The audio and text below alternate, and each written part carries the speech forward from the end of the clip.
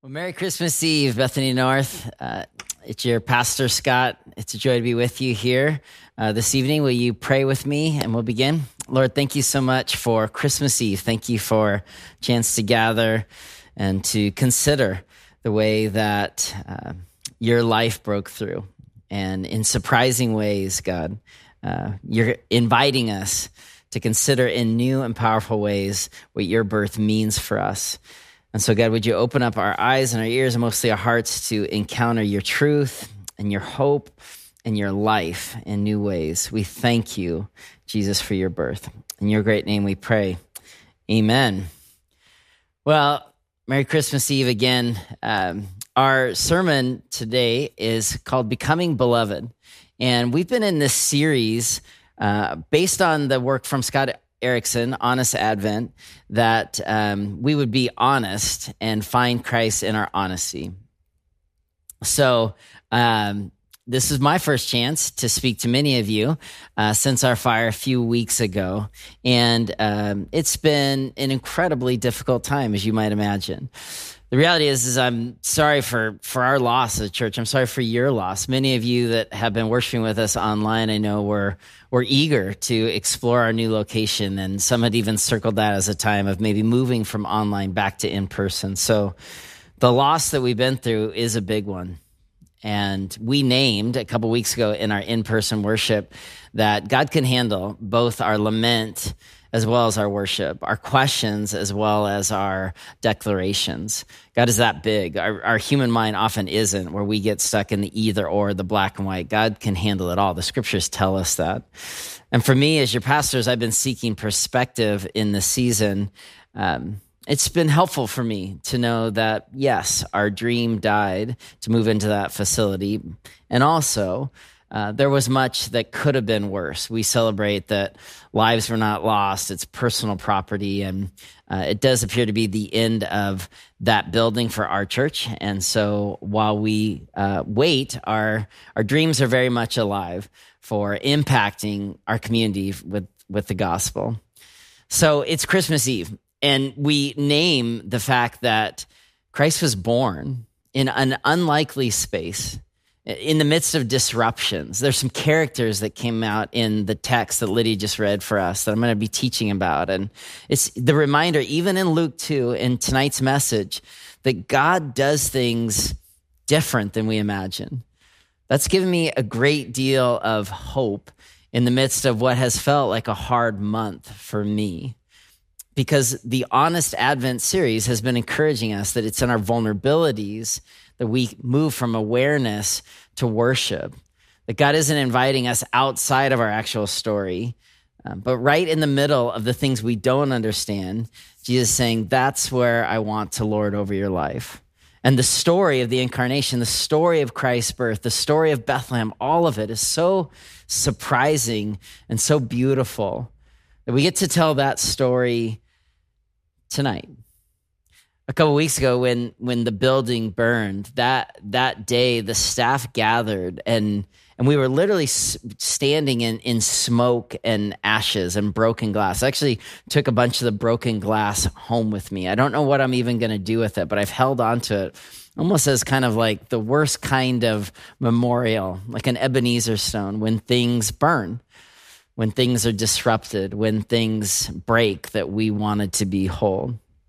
I'm not quite ready to move to that place of acceptance and saying, oh, God's going to be, awesome through this. It still hurts a whole lot. But I gathered the glass in order to be aware, in order to be reminded of what we said in the series, that's in our vulnerabilities that the breakthrough happens. It's in the surprising narratives that our worship becomes a declaration that we don't worship God only when our buildings open and our plans go the way we want. We worship God even in spaces where we do not understand. So I'd love to just quickly recap, and we'll teach here through Luke 2. But when we opened this series, I talked about this perspective of vulnerability and encountering God in the middle of the mess, in the middle of our actual lives. A lot of people disengage from the life of faith because they have an idol that once their life is put together, then they'll be ready to encounter God. But this series, we've been declaring that it's actually through the Advent season and the waiting for the lack of resolution in the world and the things we can't yet understand that is the very invitation through vulnerability for God to break through. We talked about Mary and her willingness, even what she couldn't quite ascertain as like, how will this end? She says, may it be so. It's an invitation for us. May it be so, church. When things turn out differently than we expect, may it be so. There's an opportunity for obedience when we struggle, when we suffer, when the chips are stacked against us. And then there was this other perspective, and I got to preach on that when we were talking about like, what dreams do we have for God in our life? And do we still have this big vision for God? Do we dare to dream? Now, I preached that message just 3 or 4 or 5 days before our building burned. And it's been quite a conviction for me. Do those words that I preached there in the second week of the Advent series, do they still resonate in the midst of my hurt and my despair? They must. But that's the ache. That's the rub. Like what we said there, we used a David Brenner quote that it's not presence of God missing, but awareness. God is always present. We need to be aware of it. Now that's an easy thing to preach on a Sunday morning, but can I, while standing in smoke and ashes and glass, can I still say, God, you're present in this. Help me be aware of it. We wrestle with it. And God doesn't move us beyond our pain or through our pain quickly. God can handle our pain. But we're pressing into these places of saying, God, even in what hurts or what I'm confused about, will you give me awareness that you're here there? This was what we said, the Holy of Holies, in the gap from what we dream for before we actually see the reality of it. That's where our faith is formed. That's where our trust is forged. That's what it is. And a prayer time right after the building burned, God gave me a picture of Hebrews 12. Consider Christ, who for the joy set before him endured all things for the cross. And for that reason, do not let your people grow weary. Do not lose heart. So when we struggle, when we face situations that seem like obstacles, there is the call to continue to believe that God is working in that, in all things. So tonight I want to consider kind of a main idea from Luke 2. And it's a bridge from this series to tonight's text of the Christmas Eve story, and an encouragement that in the same way that Christ came through obstacles and surprises, that God wants to do more in your life, right in the middle of things that you don't yet understand. That God has made a place for you in his story, and that the obstacles of humanity are not insurmountable to God. Because God delights in writing surprising stories. I still believe that's true. And God's not done with you yet. God's not done with me yet. Will we honestly believe that we are the beloved? That we have an invitation to consider ourselves in the story through Christ's birth, that we are God's beloved people. And when belief takes charge in our life in the midst of our pain and the things we can't quite figure out what God's doing, but we still believe, that's when our testimony is being written. So let's consider here from Luke 2, the text that Lydia read for us. The first thing I want to say to you, that God works his holiness in the middle of our obstacles, not despite obstacles, but right in the middle of them. This comes from the beginning of Luke 2. In those days, Caesar Augustus issued a decree, a census would be taken of the entire Roman world. This was the first census that took place while Quirinius was governor of Syria, and everyone went to their own town to register. I'll pause there. Now, very familiar text to anyone that's grown up in the church or grown up going to Christmas Eve pageants or this thing. But I want to name the disruptions in this text. It was quite helpful for me in a very disrupted state that I've been in since the fire burned our building to see the disruption in this text. Like the first disruption, there's people that disrupt what we feel like should be the way that God should do things. Let me name some disruptions here. We know the names Mary, Joseph, but the other names here from Luke 2, Caesar Augustus, he gives the decree. And then Quirinius, whose full name, historians tell us, was Publius Sulpicius Quirinius. He was a Roman aristocrat installed over the province of Syria for the specific purpose of pulling off this census. The logistical challenge of the census for the whole world, of the Roman world, was quite a feat. Rome was powerful and Rome was organized, and Rome was instituting control and accounting in the way that people of God had not been through. These are powerful people lording their power over God's people in first century Israel. Now, first century Jews would probably be asking these questions. How am I meant to come to full life in faith while Rome's in power? How am I supposed to, like for Joseph, for Mary, how are we supposed to even bring this baby into the world where the place that we probably stay, Nazareth, we've got to travel 90 miles to Bethlehem? That's not the plan. And so there's just this reminder that there are people that become obstacles to what we think God should be doing in our lives.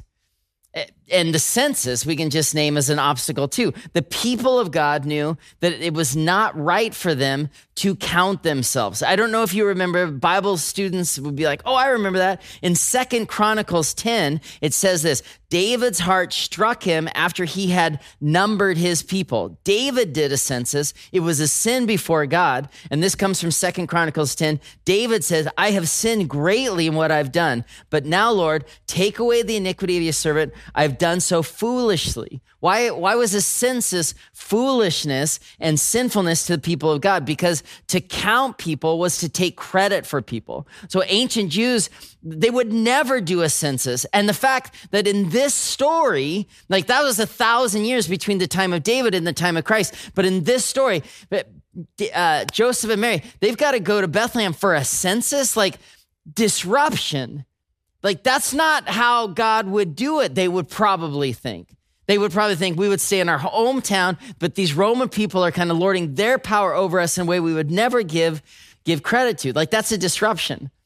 And their place is disrupted. We get that.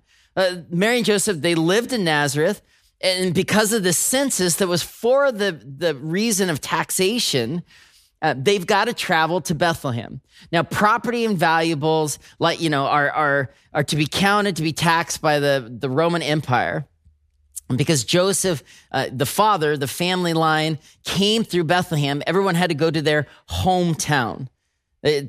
Now, so 9-month pregnant fiance, she's got to go to Bethlehem. Now, in their mind's eye, they're probably thinking, what a disruption. We would never choose this.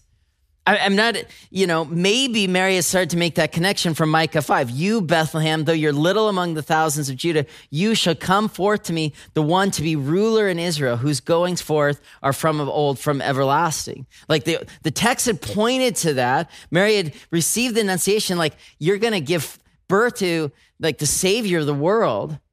But I can only imagine for Joseph, what it would be like for him to go those 90 miles. What a disruption. But God seems to be in this text from Luke 2, reminding and teaching people from then and for us today, I work in disruption. I work in people that seem like they're disrupting us, in places that feel like maybe it's not where you would prefer to be. It's right in those people and places that God says, I can work my way here. I can bring life here. I can bring Christ here. And this is super helpful for us. When we can see the way in which the people or places around us don't seem aligned with where we think the people or places should be, it's an opportunity for faith to grow. It's a place to say, maybe God, you're working here in surprising ways. This is what Scott Erickson said in Honest Advent. We've been quoting all month. It's been super helpful. He says, your incarnation, the beginning of who you will become, may happen in the small town where no one expects anything like that to be birthed, but it will not go unnoticed by the heavenly hosts. In fact, they may even sing over it. See, I wish for you, and I wish for me, that this wasn't the case, that I wish we lived in less disrupted times, where the people and places of our journey maybe felt easier or more in line with our desires or our plan for the future. But the story from Luke 2 is just this beautiful reminder that as Mary and Joseph head to Joseph's hometown, it's not going to be easy, but God's going to be in it. It's not going to happen the way that you would have drawn up, but God will bring life here. This means that when disruptions happen, it's an opportunity for our faith to grow. Now, all of you, if we were sitting down having coffee, I would be able to ask you, tell me a story where this was true for you, where there was a disruption on the people or the places or the plan, but in time you saw, oh, God was working. Like that happens all the time. Like the job, they're like, oh, I'm crushed. We get home. And then like 6 months later, the business goes out and you're like, I'm so glad. Or the relationship, oh man, XYZ girlfriend from elementary school or junior high. You're like, oh, I was gutted. And then later you're like, oh, I'm so glad. It's perspective, which helps us understand the people and places that at times we feel like this isn't the plan, but perspective often like, oh God, you were working there. We've been telling a lot of stories about our college experience to our daughter who's a senior because she's in the midst of applications and waiting for letters. And, like when you're a senior in high school, man, the world is an oyster. I could be anywhere from Bellingham to the East Coast. Like I can go anywhere. And so, sending out applications, praying, discerning, like where will I go?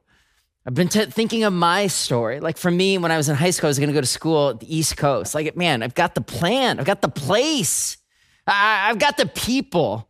I had this coach who was going to give me the nod. It was an Ivy League school, and I needed the coach's endorsement to play football. And it was all it was working until it wasn't. I cut my finger off before my senior. I wasn't even going to play. I ended up playing. It's a miracle. I guess, God, that's what you're doing. And then just a small handwritten card at the end of my senior year, and it had been a successful season. Like all the markers were like, I've got a plan. It's going to go great. And then this small little note, dear Scott, we are no longer recruiting you for our university. We have found somebody better at your position. Gutted, right? Not even kind. Like you could just say, they could have said something other than like, we found somebody better. Like that's just adding insult to injury, right? And gutted because the plans that I had, it was like God just lit them on fire. Sorry for a fire image there, but that's how I felt at the time. But perspective, I ended up in Spokane, went to school there, made friends with people that changed my life.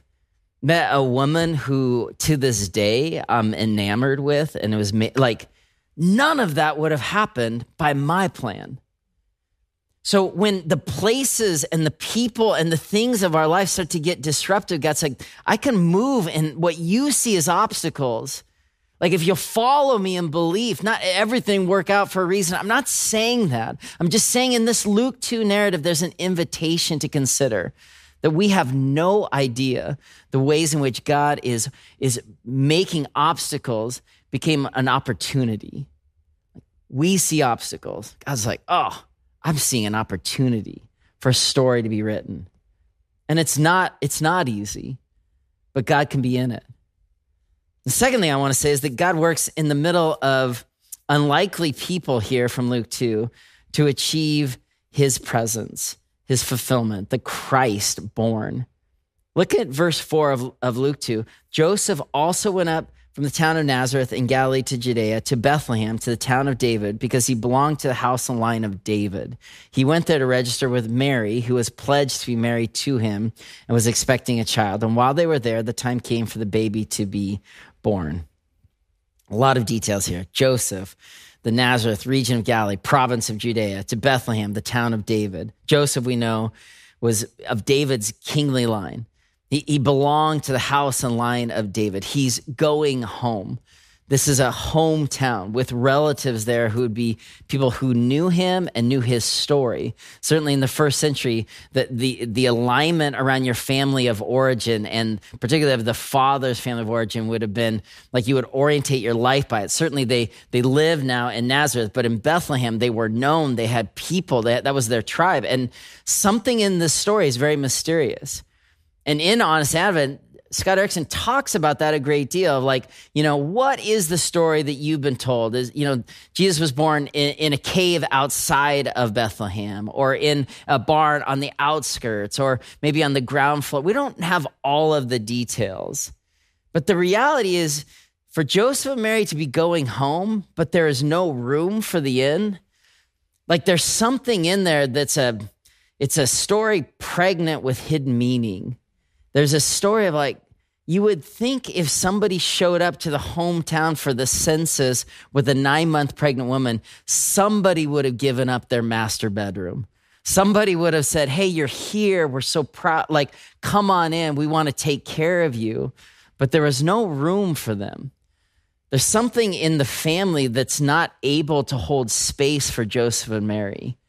Whether it was her pregnancy out of wedlock and there were rumors, whether it's they were treated as outsiders because of their standing in social circles, or we don't know.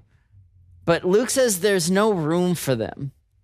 And the reality there is that many of us can, during the holidays, as we spend time with family and family origin, and the reality is sometimes our families can be difficult spaces to inhabit, be difficult to know, how do I fit in here? Where's there space for me? And so I don't want to go too far down into that, but it's interesting for you to consider. And I only want to say this because in the story of Christ, there's always room for you. Like you're never going to put Jesus out.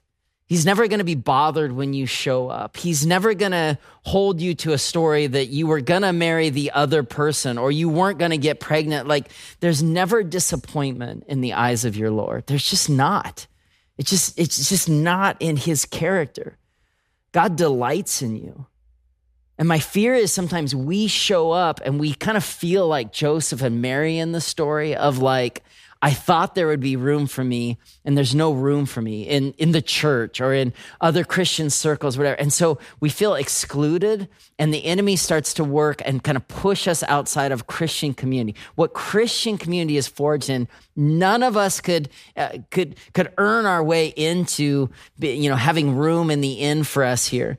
But we're all invited by Christ's divine presence.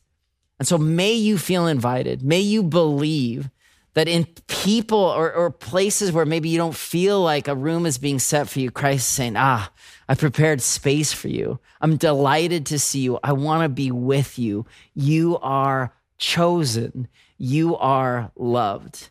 You are mine. You're mine, says Jesus.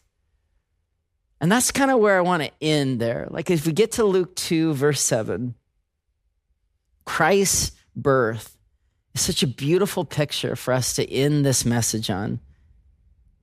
It says that Mary gave birth to her firstborn, a son. She wrapped him in cloth. She placed him in a manger. There was no guest room available for them, but it didn't matter. It didn't matter because what Mary does is invites Jesus all the way into the story. And then if we flip it, Christ invites us all the way into his story. Erickson, again, in Honest Advent says this: the story of Jesus' incarnation did not come without complications, but God provided a room. And the gift of the incarnation will provide room for you too. It may not be the one you imagine or the one that pleases everyone, and it may leave you uninvited to your own family reunion, but it is the incarnation you've been given, and it comes with good news, and it comes with great joy. So where does your hope come from this season? Where does your joy come from? Do you believe that you're invited as the beloved of God to be in his presence, to experience more of him at the end here of this calendar year and the beginning of the next? Do you believe that God's made space for you? That Mary piece, she held, she wrapped, she laid. Like, may we believe that God is longing to hold us, to wrap his arms around us, to place us in a place where we'll be comforted and cared for by his presence. And though there are obstacles and there are distractions and there are things breaking around us, and there's a reality that the path that we walk would not be the one that we choose, God is saying, in this route, there's an opportunity for more relationship with me. May we believe that there is opportunity in the midst of every obstacle. I'd be lying if I didn't say this has been a really difficult season as your leader. But there is an opportunity in the midst of this mess to continue to believe, to continue to trust. I've said it on several times, and I'll say it again. This is our testimony right now.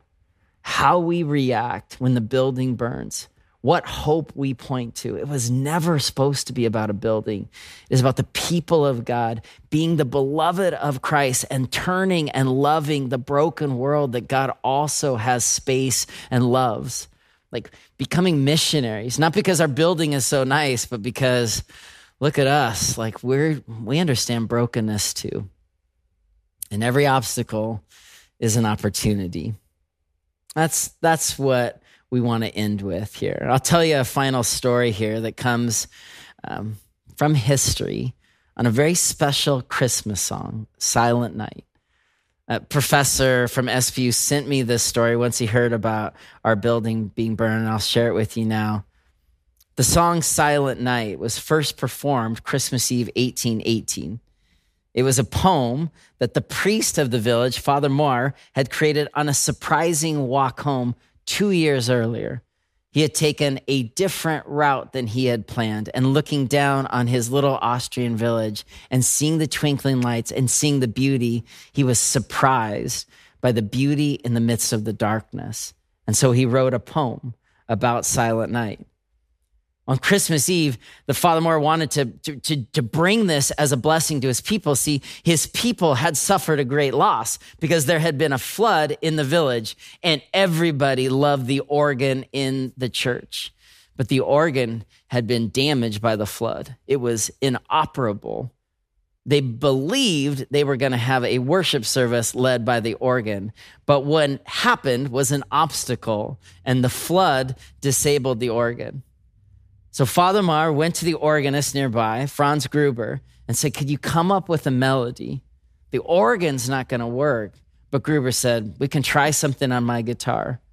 And they wrote the melody to Silent Night and laid the lyrics of the poem onto this simple guitar chord. Nobody was playing the guitar for worship in 1818, but it was all they had.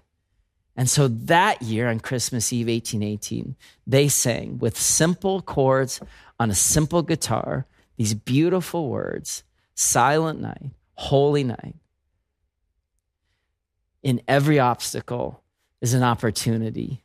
And when the floodwaters rise, when the fires burn, may we be a people saying, I don't have an organ. Lord, give me your guitar. We don't have a new building on 220th, but we have an auditorium. We have the space that you're listening in. Every opportunity can be an opportunity for us to be the beloved ones.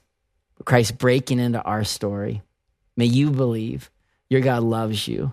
And may this be an opportunity for your faith to grow in the reality that you are the beloved. Will you pray with me now? Jesus, thank you so much for the beautiful story from Luke 2. And I know we've read it, and we've studied it, and we've heard it year after year after year, but it feels new this year, God, in the midst of the reality of the obstacles we're facing as a worshiping community. But Jesus, would you use this season to write a testimony that in the midst of obstacles, of places that are disrupted, people that feel like they're ruling over us, family of origin maybe that's not making space for us in the way that we'd want, or any other obstacle, God, we name it as an opportunity for your light to break in. Would you grow your church to understand your love? And like that simple story of Silent Night, God, when the floodwaters rise around us, would you teach us how to make music with whatever instrument we have in our hand, whatever opportunities we have. God, may we be a people experiencing your belovedness. We love you, God. Thank you for loving us. Thank you for giving us a place in your family through the divine presence of Jesus Christ. And Jesus, we pray that your way would be formed in us, that we would come to know you deeper and truer and more broadly in the year ahead. In your name we pray. Amen.